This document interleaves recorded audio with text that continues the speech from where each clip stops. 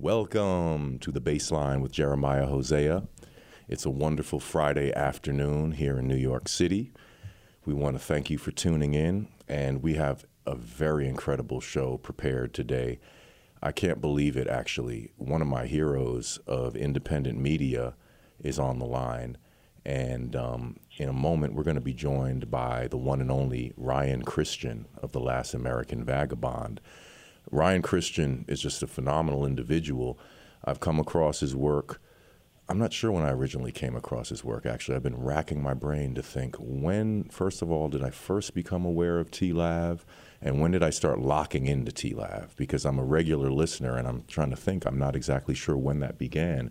But his COVID coverage has been outstanding, and it's a show unlike any other that I've come across. I'm an information junkie, as I've mentioned before. I just love good information sources. I'm constantly seeking information. As I exercise, I'm listening to a lecture of some kind or another. If I'm practicing the bass, I like listening to talk radio, lectures, documentaries. So when I come across a show like The Last American Vagabond, it's just a treasure for me. And we're going to jump right into it. Is Cristian on the line? Yes, I am. Oh, my goodness. I can't believe it. Thank you so much for joining me, Ryan. It's such an honor to have you on the air. Hey, my pleasure. Thanks for the invitation. Absolutely. Well, let me say, first of all, Ryan is a real deal dude because I don't have a very big Twitter following. I'm not very active on Twitter. I sort of jumped onto Twitter after not being active at all, never looking on Twitter. And then as the COVID scenario started heating up, it wound up being one of the best sources of information until people started getting censored like crazy.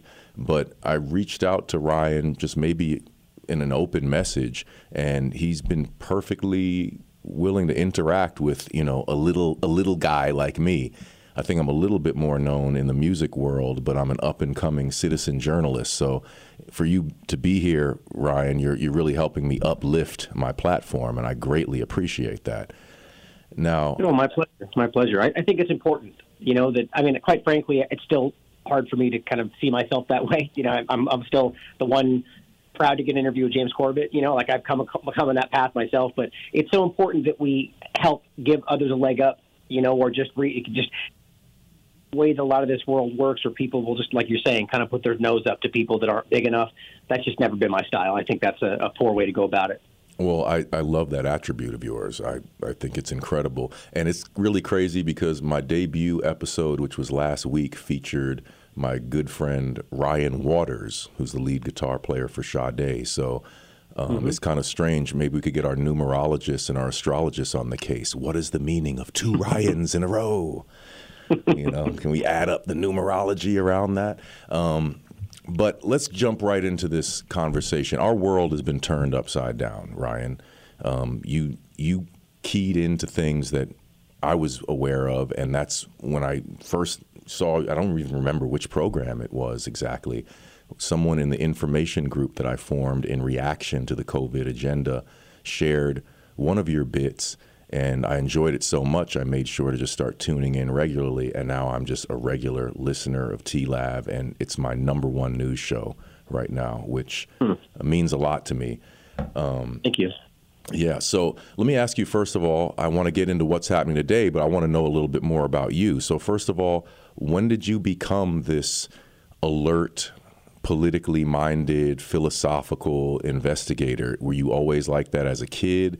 Did you inherit that from one of your parents or both of your parents, or is that something that's unique to you? Where did you get this curiosity from? Yeah, I think I'd like to say it's a combination of both. I was actually just talking about this, funny enough, with my mom about the interesting dynamic between I grew up most of the time with my mom and my stepdad. But my mom and my dad in particular were the interesting dynamic, whereas my dad was a teacher, still is a little bit, but, he's always a teacher. But I guess you could say one of the good ones, if people know what I mean. He was always very about encouraging people to question what they're being taught. That's very rare, in even the teaching field. But so he was always kind of the person telling me, what do you think about that? How does that make you, how does that add up with what you think you understand before? And then my mom was the side of it going, how does that make you feel? right? How does that, what does that mean to you in a deeper level? And it really kind of so I was getting both of these. Most people don't get that, both those kind of perspectives. And I really do think one, allowed me to understand that it's completely okay to question orthodoxy in anything, no matter how, revered, because we're supposed to. That's intelligence. And at the same time, though, considering how the emotional side of it plays into it, not our emotional reactivity, but more so just compassion, empathy, things that are dying in this world, it seems. But so that really kind of at a young age opened my mind to certain things, about any number of things. Like my mom, for another example, even though they were very strict Catholics the way they were raised, and we still went to church, and I'm Christian today, she brought it to me at a very young age that said, this is what I think, but I want you to decide for yourself what you think. Right. At a young age, which, again, I'm just blown away when I think about these things today. And I went through my own path, and I chose to, have a very specific perception on organized religion and, spirituality in general. But she gave me that freedom, So long story short, that is a big part of it. But I think looking back now at myself, as I was then, I didn't really think of it that way. But I notice more and more today of certain things that I thought then or asked, and I'm thinking, yeah, I was definitely on that path even as a young kid, pushing back against what teachers told you shouldn't do, real small things, or just questioning bigger understandings of what we were taught, And then really for me, all that time forward, I was still very kind of normie, if you will, trusting what the news said. I didn't understand what these thoughts really meant until I think the cannabis conversation really opened my mind to a lot of things. Really kind of realizing for the first time that we were lied to on a really obvious way about, the safety, the medical purposes of hemp and cannabis in general. And that is one of the big opening doors for me. That's actually how I started The Last American Vagabond, entirely around cannabis law reform, and just how that one discussion really it had its fingers in almost everything, and we're seeing a lot of that today. But that exploded from there and broadened it out to just about anything we're being lied to about, Well, that's great, because that leads me to the next sort of background question I have, which is, could you give us a quick history of TLAV, The Last American Vagabond? When did you found it? You said it was just now that it was motivated largely by the laws and everything pertaining to cannabis. When did it start expanding into the varied subject matter that you now start to cover, that you cover now so extensively? Yeah, it's hard to get an exact date because it grew in a very organic way. I never, even the first so many years, I never really envisioned what it is now. It was more of just like a side project. It was at a time where, maybe people don't know, I'm a classically trained chef. I went to the Culinary Institute of America in Napa Valley. Oh, and for years, and got my degree there. And, so I've been a chef my whole life. And a talented musician, I might add. So very talented all-around guy here. We should talk about that later, indeed. I'm definitely trying to lean more into that these days. Absolutely. But so I definitely, started to, I just lost my train of thought. You were talking about the culinary school and the evolution of TLAV? Yeah, so I, essentially, after that whole time frame, and I kind of grew into this, I was traveling with my buddy. So I was kind of in between jobs. I was at a point where I still loved living. I loved what I was doing. But I just felt like I needed to change, and so I was traveling the U.S. That's kind of where the name comes from, The Last American Vagabond. Right. Traveling, I was picking up jobs here. I was actually working as a GM in Texas for a while. He started a website randomly, which kind of I said, I want to do that. I just randomly started the very first thing, thelastamericanvagabond.blog.com or something. And then it just kind of exploded from there. And the more I began to see that the cannabis side of this, people being put in prison recidivism, and how this continues to blossom into something much bigger, blossom being a bad word for that. But so then I just kind of opened that up to saying, okay, well, what else are we being lied to about? Obviously 9/11 was a really big moment for a lot of people, including myself, where, I was watching on TV, and then immediately started to see things that didn't add up. And so just from there, it just blossomed into literally anything that we're being misled about, and with an overwhelming focus on, as I even jokingly say these days, irritating objectivity. I think we need that today. We need to go over the top. That's one of my favorite features of your show, by the way. I love that quality about what you do. Yeah, that objectivity is lacking. Sorry, say it again?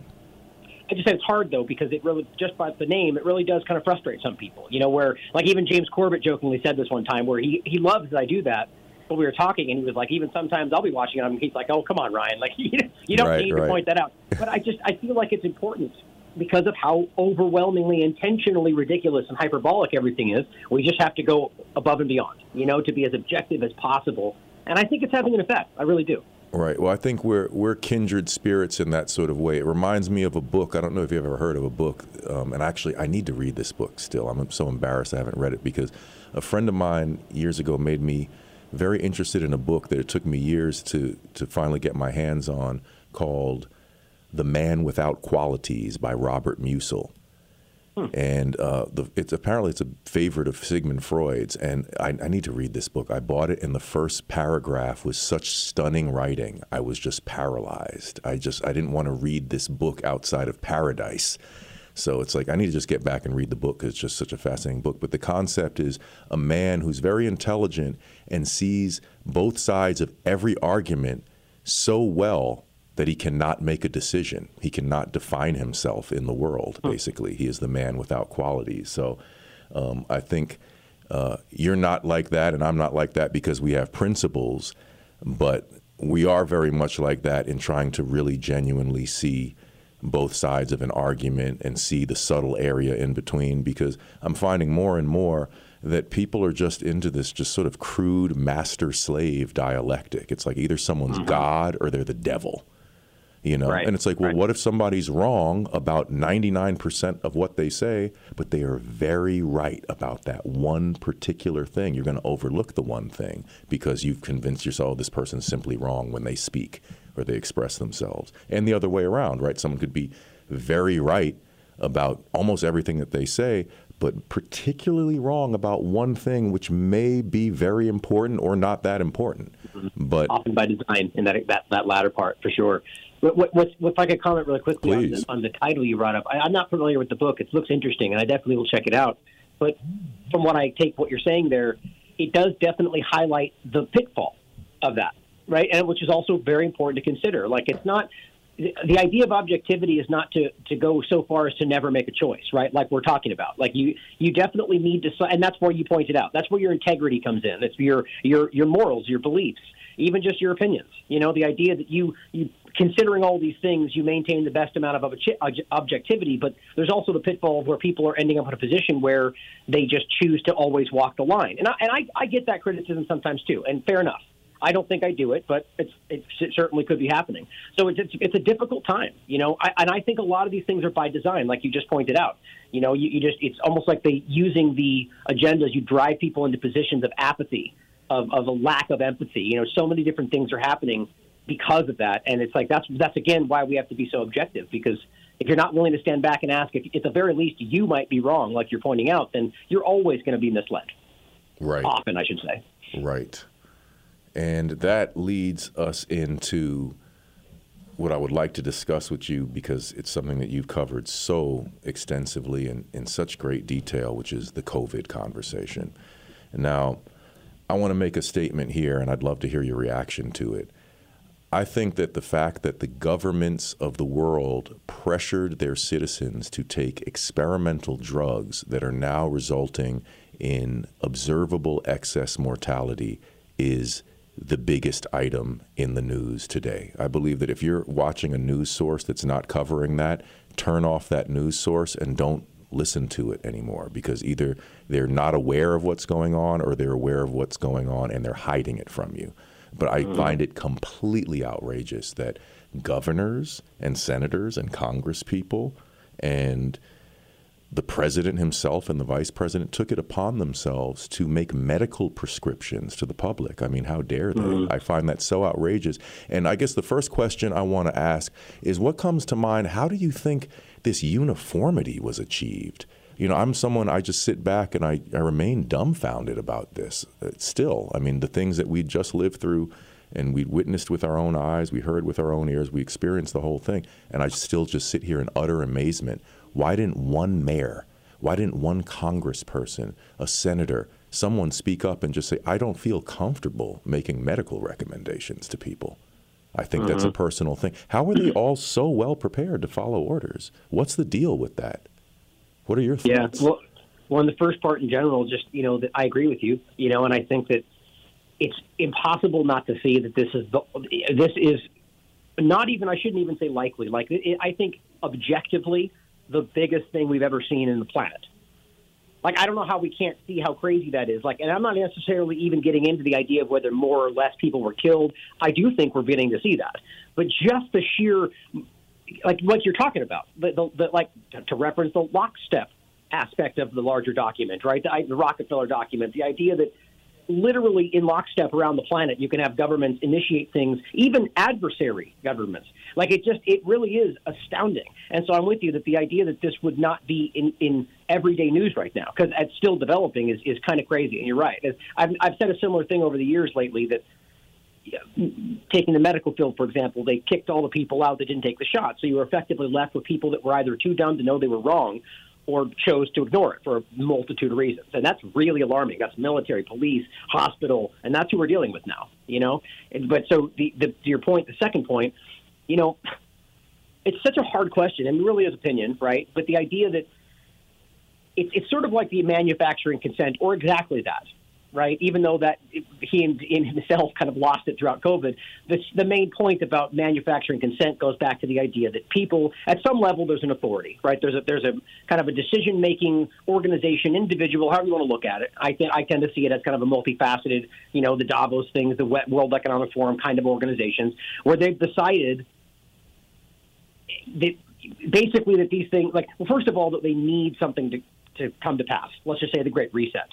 Right, or whatever kind of perception they had of that 20, 30 years ago. Maybe they didn't have the technology yet. Right? So they try to put people in positions that would hold the kind of values that they think are necessary.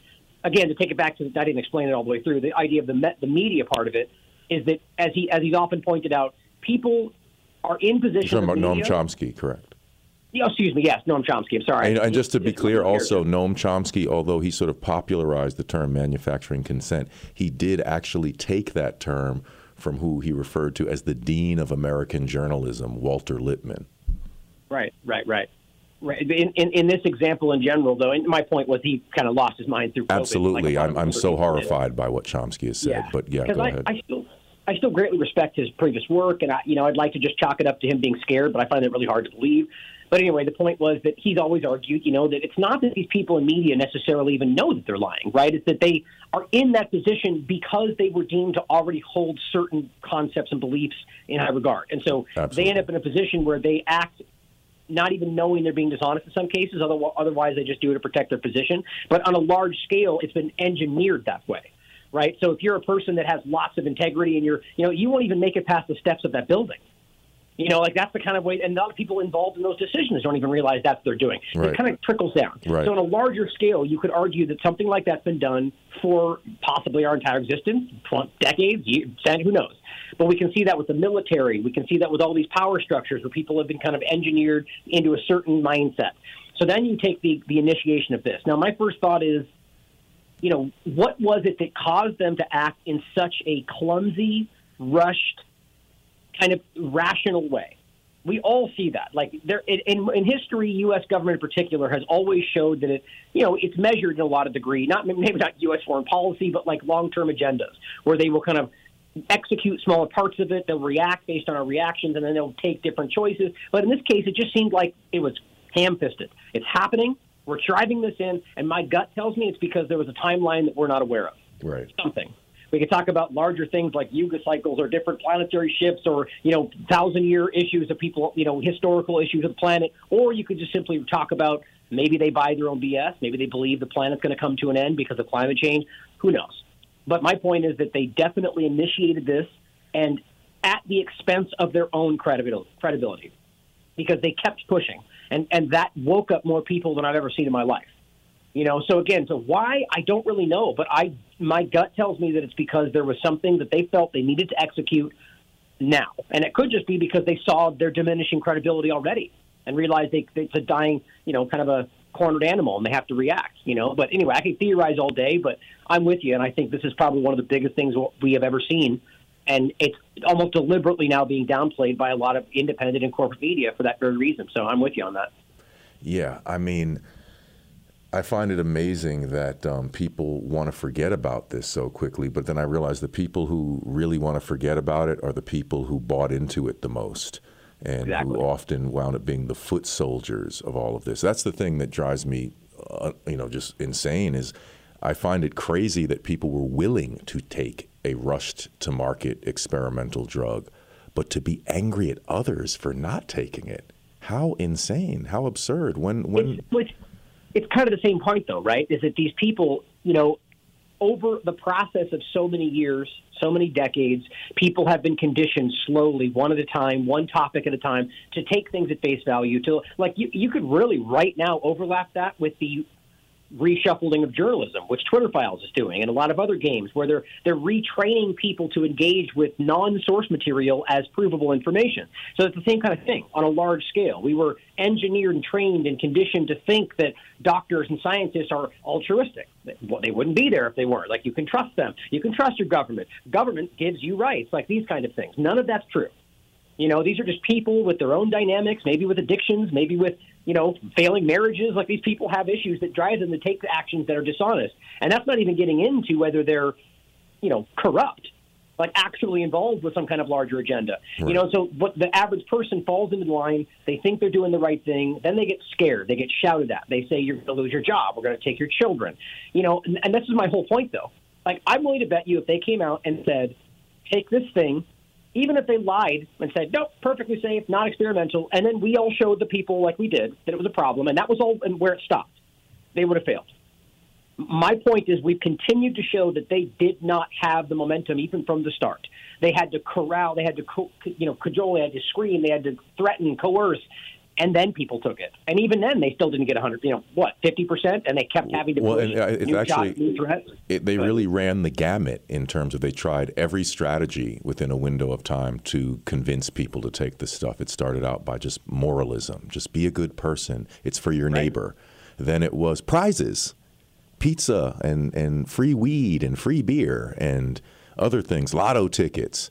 Then it was you're being a bad person, So and then there's just the fact that I find it utterly amazing the general lack of interest in the subject. Like, I don't want to sit here just in total amazement because I want to get into some solution-oriented thinking and some other segments of the discussion.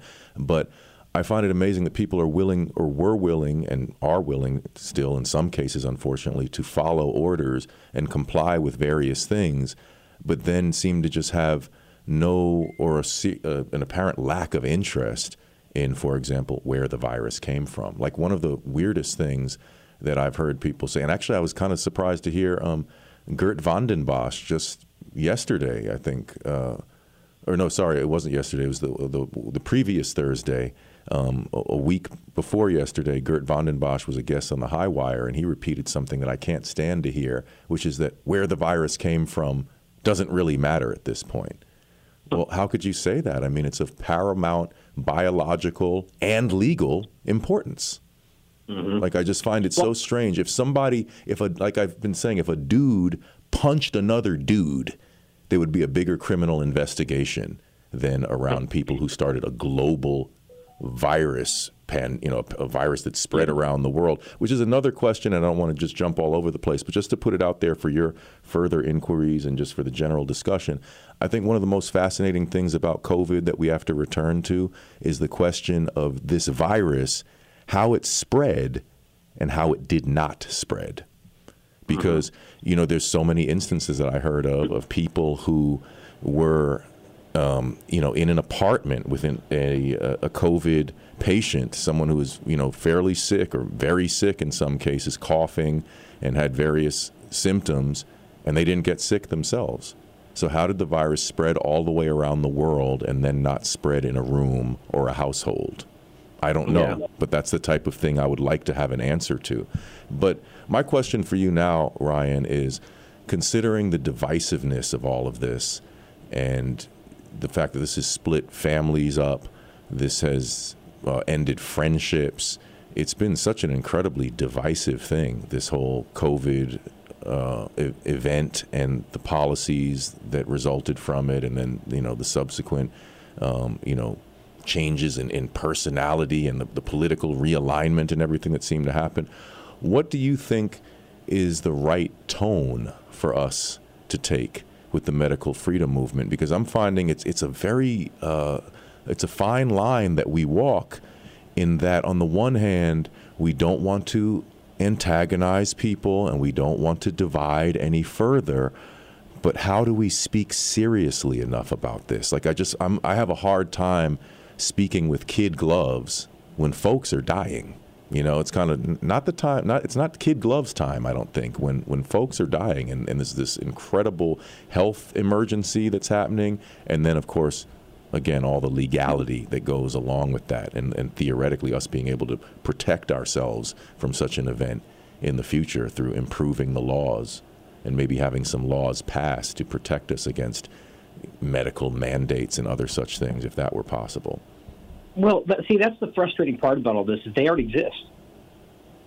We have international law, we've got bioethics, we've got state, federal, all these different things that they just pretend there was some kind of a loophole, right? Well, you can't force except when we argue that X, Y, and Z. You know, and that's where you get into the problem. Or you could literally just point to your constitutional rights, which shall not be infringed or God-given. They can't just argue, except there's a caveat, which they do without everything today. Right? This is just dishonesty. So to go with your last question first, the idea would be at this point, it's very simple. Like, it depends on what you're trying to accomplish. If all you're trying to accomplish is individual liberty and people allowed to make their own choices, then that's where we draw that line. We tell people, like, I'm not going to get into debating with you about whether this is safe. The point is it's your choice. Do it yourself. You want to take it, it's up to you. You want to make these decisions for your children, that's on your family. That's your choice. I am making my choice. The moment you begin to argue that I have to do something for your safety, you're losing your mind. You have lost content. You have lost the understanding of what liberty means, of what constitutional rights are, of what any of these things are. Like, how can we have an international bioethics declaration from UNESCO that literally says that you cannot put the individual or the rights of society above that of the individual, that you cannot pretend science is more important than your personal choice, and that we always have the right to say no? And then they just go, never mind. It's staggering, right? So the point is that we go, it's about choice.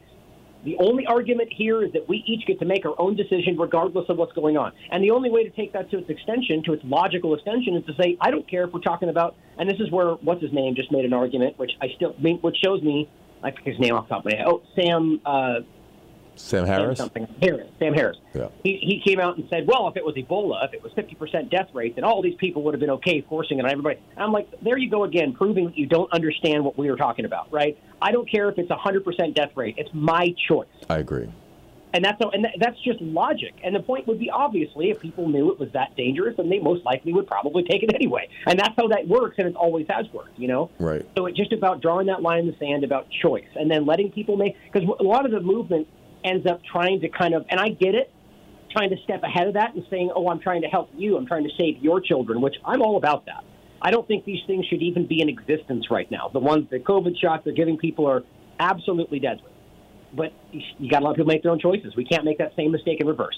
You know, you got to give them the information and let them look at it. But to the earliest part about the location, you know, I get where Gert's coming from when you say something like that. I mean, I think he was saying it from an immunological point of view and not from a legal point of view. Right, for example. like the idea being, well, if it's to figure out whether this thing is dangerous, we don't need to know where it comes from. Like, I get that, but I'm with you in the sense that it's paramount to understanding whether this was what we are all concerned about, you know, that this was a deliberate act, or even just that it was irresponsible action by the government that led to this. Like, that's more important in some cases than whether it's dangerous now.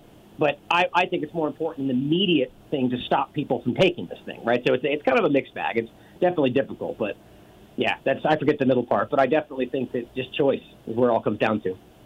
Now, one of the guests that you've had on T-Lab is the great Dr. Sucharit Bhakti.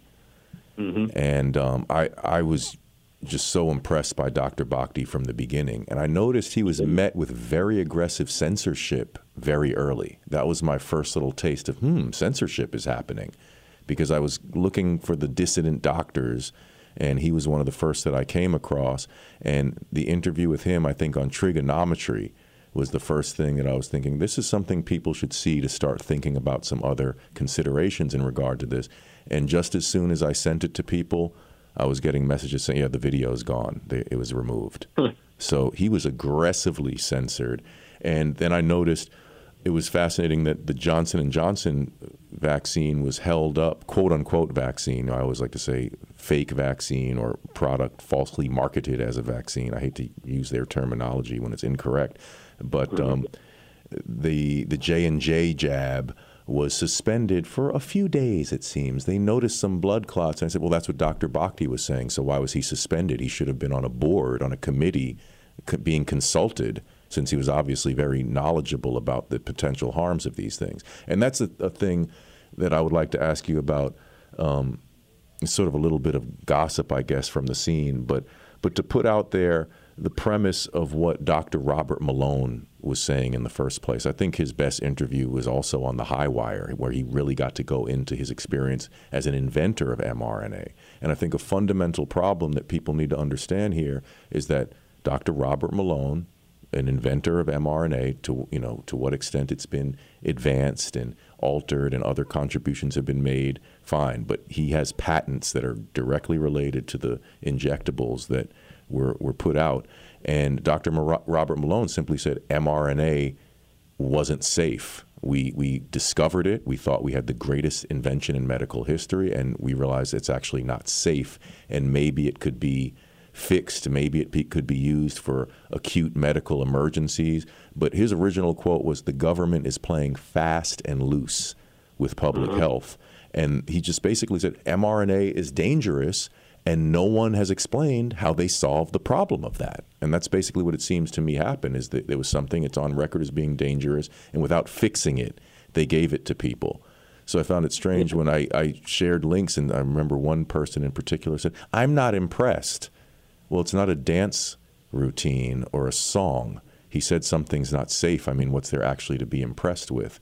But speaking of Robert Malone, what, and I don't mean to bring you into gossip, I obviously I'm expecting your journalistic point of view, not like your personal feeling necessarily, but what do you think's happening here with this sort of infighting that's happening on the medical freedom side of things? And the Robert Malone massive lawsuit, which seems absurd.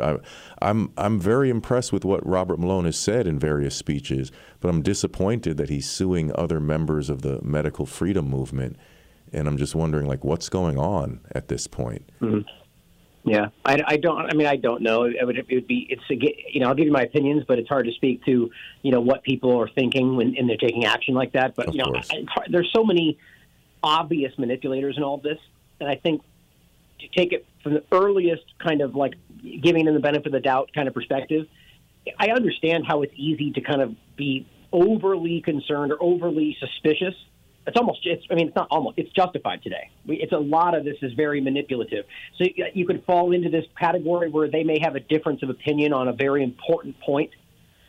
Even more specifically talking about the virus, no virus conversation. Right. And I'll be the first to tell you that there's a lot of really compelling stuff, both in regard to whether COVID-19 is real or whether the viruses have ever been real. And at this point, I feel like I'm in the middle. I feel like neither side of this has really fully explained enough for me to, and that doesn't make either side happy, quite frankly. But objectively, I think there's a lot to it. My point, though, is that you'll get people that will then decide because Ryan, or let's just say two doctors, have decided that this is not what I think it is. He is a fake person because I know I'm right. Now, that's hubris. That's assumption. And even if they're right, I feel like that's pretty irresponsible, as a doctor. Right. They could just, we all know people can just think differently. We can, as I'm saying with this bigger body of work around terrain theory, that I've looked at everything, and I still walk away going, I don't know, I'm not convinced. How does bacteria play into this? Couldn't that be the same? All these things I bring up, but then people just go, oh, you're fake, you're a shill, or whatever. I think that's happening in this dynamic where you get people, or could be, who disagree on very fundamental points of mRNA, and they just start acting like they're convinced that person is not real. I don't know. There's a lot of suspicion about Robert Malone because of his ties. I have seen to DARPA. The ideas that mRNA, Robert Malone, that you could start bottom line being that mRNA being floated as even possibly being useful right now is really concerning to me. Right. Even if you think it is a viable technology, like how you could ever use something like that with the current broken nature of all of our systems, like it seems dangerous. So I don't know, and I've seen that a lot. But I think Dr. Bhakdi in particular has proven himself to be one of the most trustworthy people in this entire thing. And I've seen I'm with you on that. From day one, he was outspoken. He was clear and concise, and he was saying these are dangerous. He's quoted on Fox News in 2020 saying, if you take these shots, you take them to your doom. Yeah. I mean, think about how far ahead he was. I mean, there were doctors that were barely willing to stand up and talk about masks at that point. He was coming out telling you, run screaming. And the biggest point, and this is why I think he was so attacked and still is being attacked, because he came out and said something that every single one of these doctors knew, still know, and most have even dared to say anything about. Still, you cannot vaccinate against a respiratory virus with a muscle shot in your arm. Right. It's impossible. You cannot create mucosal immunity. And what happened? Oh, weird. These didn't cause mucosal immunity. Who could have guessed? Right. Dr. Bhakdi, right. Who said it over and over. And so that freaks me out, to be honest. How can we not? That means every one of these doctors were too afraid to say what they knew was fundamentally true. That's terrifying. And that goes back to the manufacturing consent, whether they felt they were going to lose their practice. Right. Well, yeah, you know what the analogy was that right. you drew to mind earlier as you were describing just the sort of the bigger mechanisms of things and how everyone just sort of plays their part. It sort of reminds me of like a Broadway show. You know, if I'm sitting there playing the tuba as part of a horn section of a bigger orchestra of a bigger show, well, I'm not the lighting person. I'm not the manager. I'm not even the guy playing the trumpet. I'm playing the tuba. And we kind of think that the person who's in a system is aware of the entire system. And mostly they're very fixated on their own responsibility within the much larger structure and mechanism of what's happening. Mm-hmm. Yeah, I agree. But another bit of infighting that's happened that I haven't had a chance to fully wrap my head around that's even frustrated me more than the Robert Malone thing was I was shocked to see Sasha Lachipova attack Professor David Martin. And she was calling him a fraud. And I was just thinking, well, how did he get before the European Parliament? They didn't determine that he was a fraud, and he has no background in patent law and the stuff that he's presented himself as an expert in. I mean, he's been extremely well spoken. That frustrated me so much because those are two of the biggest heavy hitters on the scene. So it's like your first baseman attacking your third baseman, you know? It's like, come on, guys, what's going on? Why, at what point is attacking each other more important than fighting the monster that we're all fighting? Yeah, see, it's an impossible question because I'll tell you right now, there's plenty of people that I am very convinced are, and I feel like I could prove it, not fighting for truth, who are not on anybody's side, who are actively misrepresenting the truth on a regular basis. And I'm not even talking about like difference of opinions about origin or the lethality, but like basic fundamental things that everybody acknowledges, even the corporate media or whatever. They just misrepresent things to benefit themselves. It's happening everywhere with Maui right now. That's just how this tends to go. Right. But my point would be that it's hard because in that dynamic, who's to say that Sasha's not aware or vice versa? That let me put it this way. If you become aware that somebody is actively from within the community misleading people, and let's just say you are convinced by that, it's a hard thing to not feel that's more important to point out, because I'm the first one that will say that people leading half-truths are more dangerous than wholesale liars. I've said that and I say that right now over and over because it's so very clear that you have these Pied Pipers of the paradigm that are leading people with half-truths and misinformation right into where the government wants them. Like that's why they want you to see the right as the way the white supremacists, whatever they're framing them all as, and so you got these people that are driving them in that direction that aren't. It's not organic, and vice versa. Same thing on the left with the trans movement, whatever else. And so the point is that I guess it's hard. Again, I don't know what they're thinking, but it's very difficult if you think that to not feel like it's important to act. But I do agree with you. I think that if you had to draw a line, it's more damaging to draw division between people who are, even if wrong, trying to do the right thing. So that's why I say it's an impossible question because, it all comes down to what Sasha or Martin think.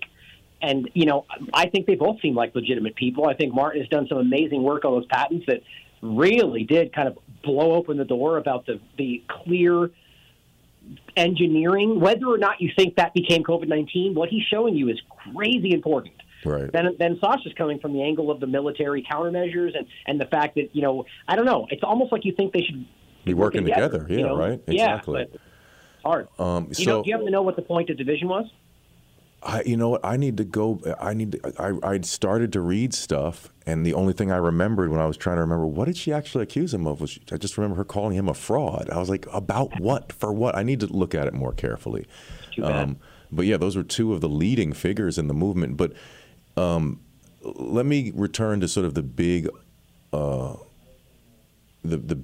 picture again, which we started out talking sort of big picture, and I want to return to big picture in terms of what Sasha Latypova introduced to the conversation. Now, initially, when all of this was happening, my instinct, what I thought we were observing was, oh my goodness, this is the day that corporations, corporate power, that pharma is exerting, we're more powerful than governments. I thought this was a big push by too big to fail, too big to jail corporations who are now saying, we bought the government and now we're cashing in. Then Sasha Latypova comes in and says, no, this was a military operation. This whole COVID thing was a Department of Defense operation and apparently has a bunch of FOIA documents to back up what she's saying. Now, what's your take on the origin of power of this? I mean, is this a military operation? Is this corporate?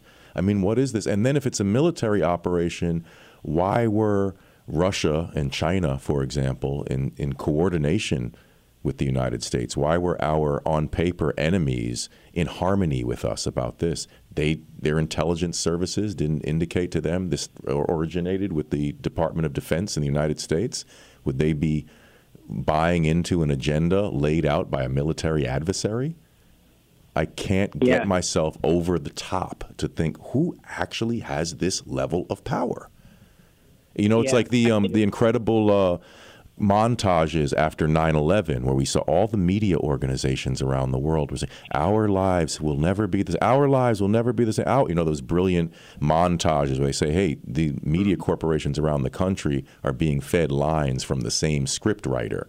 And then all of a sudden we saw that around the globe by different world leaders. What is the origin of power? Where is this being derived from? It's inconceivable. Yeah, I think that it comes down to the question of whether we think that the military has essentially co-opted, the corporate side of the world, or if it's the other way around, or if the pharma corporate side of the world has co-opted everything else.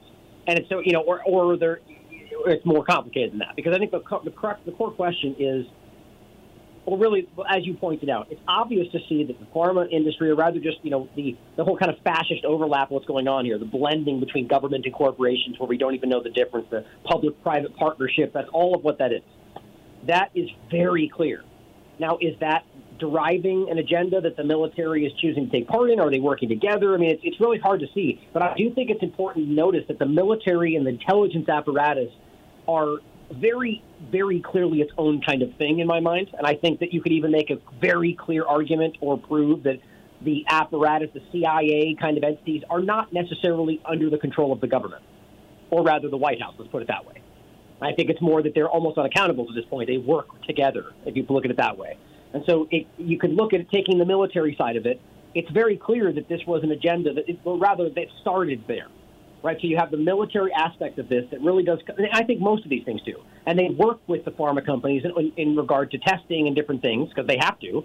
So ultimately, you have this idea about biosurveillance, about nanotechnology in general. We're already talking about the Internet of Nano Things. Like, these are all military-sided concepts. Robert Langer, Charles Lieber, right? All this stuff, it all ties together with what they're trying to do invasively, both to foreign adversaries, but also to people in their own countries.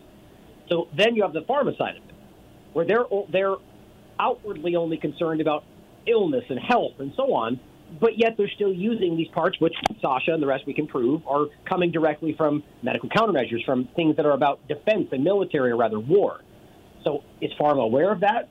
I mean, I guess my big answer is I don't know. I don't think we do truly know I think the best way to look at all of it is that these groups are definitely working together, and I would argue they definitely know what they're all generally working toward. And you could just say they're all one entity, but I generally think it's much more multifaceted than that. But it's like all the rest of the conversations we've had.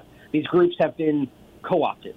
That's why you see the revolving door between government and pharma, and the military is just this constant, it seems, and I think that's the whole continuity of government aspect and, the real kind of control structure. I quite frankly don't think the White House has much control today, but that's another story.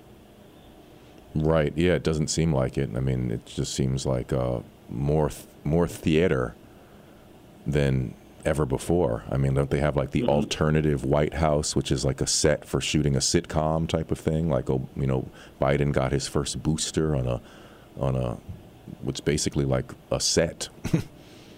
It's an important for television production. Government, starting with Reagan. I mean, that was the creation of the shadow government, and it never went away, right? I mean, it grew, and it literally is. You could argue, and that's where the intelligence apparatus is coming from. I mean, if you understand the concept of continuity of government, the whole point is to have an active government in the event of an emergency, right? So the entire White House goes down, and all of a sudden, they have continuity government ready. They initiate the plan. The point was to have it's active. Not that they initiate it, but rather that there is a secondary kind of shadow government. And you could argue that's more so what's controlling things today. That's the deep state. That's the unelected, never leaving power structure.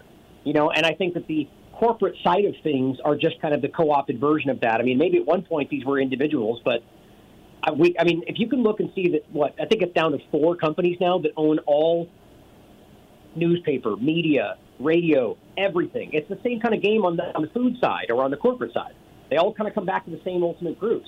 So I guess we should start really looking at who, the key controllers behind these individual groups and their connection to the military. I bet you that would show everything. Right. And another huge question. I'm sorry to ask such a huge question here, but I'd love to hear just your reaction to the question of why did they need to inject everybody? Because they clearly weren't injecting people with nothing. There's this discussion of maybe as many as a third of the injections were placebo. But if you want it, and I'm not saying that that's not true, I don't actually know, but it just strikes me as strange that when you do the full court press to inject everybody with something, why would you waste that one-shot deal injecting people with placebos at any point? But in any case, it's like there was the depopulation agenda was proposed by Mike Eden early on. He said, I just can't see anything that they're trying to do other than depopulate. I thought that was fantastical at the time, but I didn't discount it. And now we have these excess deaths to go along with the vaccine rollout, direct correlation. I think it's fair to say we're past the correlation does not equal causation argument. It's causal at this point. It's a direct timeline, and it's not being observed in the countries where the shots were not administered. So there's also the injectable operating system. What's the deal? Did they want to kill people? Did they want operating systems in our body? And if some people died as a result of that, that was collateral damage. What did they want to inject us so badly for? I mean, it's such immediately are accused of being a conspiracy theorist and even speculating about that. But they did want to inject us and succeeded in doing so on a massive scale. So why? Yeah. Well, one thing I always put out there, I agree. I think that's what ultimately happened. But we should at least ask ourselves whether or not that number is a lie. Just to throw it out there, because I think question everything's important. The total, you mean the total uptake, you mean? Yeah. Like, let's just say maybe it was 20%, maybe it was 40%. Maybe it was 99. My point is, I totally agree. Well, first of all, exaggerating your success is a form of promotion, first of all. So if they're promoting what they're doing relentlessly, that's exaggerating the enthusiasm for it is necessarily going to be a big part of it. So I totally agree. And that's what that leads to the social engineering that, we're herd animals. People are very susceptible to suggestion. And so if you come out and go, 90% of people got it, why haven't you? Most people are going to go, maybe I should. And so I think we just ask that for people. Because I always point out that the bivalent shot really highlights the fact that people showed up. 14% of people, only 14, 17% of people got it, right? So they said, we're not going to do this. Even though they were coerced and went along with it, we're 3 shots. They stepped up and said, nope, not this one. Right. Too much. Enough is enough. So we're running out of time, unfortunately, Ryan. I hope we can do this again at some point. But I want to ask you another enormous question that hopefully you could answer really quickly so we could play a little bit of your music as we're closing. But okay, sorry, I'm getting some feedback. I'm hearing another voice, so I'm having a hard time hearing you. Oh, really? Hello? Can you hear me? Testing 1, 2, 3. Yeah, I can hear you, but there's another voice in the background. Keep going. I'll try to work with it. Yeah, sorry about that. So the general question is, with the central bank digital currency approaching, what do we need to do now? What's your general recommendation to the concerned citizen? They want to step up. One thing they need to do is tune in to thelastamericanvagabond.com and check out your previous episodes and what you're coming up with. But in general, what does the citizen need to do now to brace ourselves for potentially another pandemic people are talking about, the central bank digital currency, the next phase of the game? How do we prepare for the next phase of the game? Yeah, that's a good question to end on. By the way, I apologize. The last point that was kind of in the middle, and I got distracted by what was happening, so I apologize about that. No, it's okay. I'm sorry. We're scrambling here. Give me a pass on the last one. No, but I think to end in general, I think that whether it's CBDC or anything, I think it's important to resist all of this stuff right now. Anything that leads in a direction of less privacy, no matter what the sold convenience is, and I really emphasize the sold convenience, does not mean that's what's going to happen. Right. But the idea that we need to start taking a stand against things that may make your life easier if they're trying to push into your life more to get your, and I'm not even talking electronically alone. The retina scans, face scans, and palm scans. That should be a no-brainer as far as I'm concerned. But just in general, whether it's about information about your family, consensus information, it's so clear that there is kind of an alarming, invasive push right now that's about censorship. It's about stopping you from being able to express your opinions, whether it's elections or anything else. Your medical records not being private anymore. Everything. Just have the courage to stand up for what you believe is right. And you know what? Maybe that means you think I'm wrong in this case, and that's okay too. But the point is, we need to be courageous enough to stand up and put forward what we think is right. And I think all of these things are very clearly on the surface designed to reduce your freedom, to increase their control. Even if you think that amounts to somehow a better society in the future, that shouldn't be one person's choice. It shouldn't be one group's choice. It should be everybody's choice to make up their own future. That's self-reliance, that's self-determinability. That's what we should all be striving for, So opt out of it, man. I think all these things we need to kind of take a beat on and stop trying to rush into the metaverse and CBDCs and all this stuff. I think it's important to see how they flesh out or, quite frankly, stop them entirely. That's where I'm lining up. Well, thank you so much, Ryan. It's been such a pleasure to talk with you. Tune into The Last American Vagabond, everyone. It's such an outstanding program. And we also have a little bit of music to play as we're ending the program. I want you to hear this great song by Ryan, Money Game, which we have queued up. Ryan he's a little modest about it, but he's a wonderful singer and guitar player as well. Thank you, Ryan. Talk to you soon, brother. Talk to you soon. Appreciate it.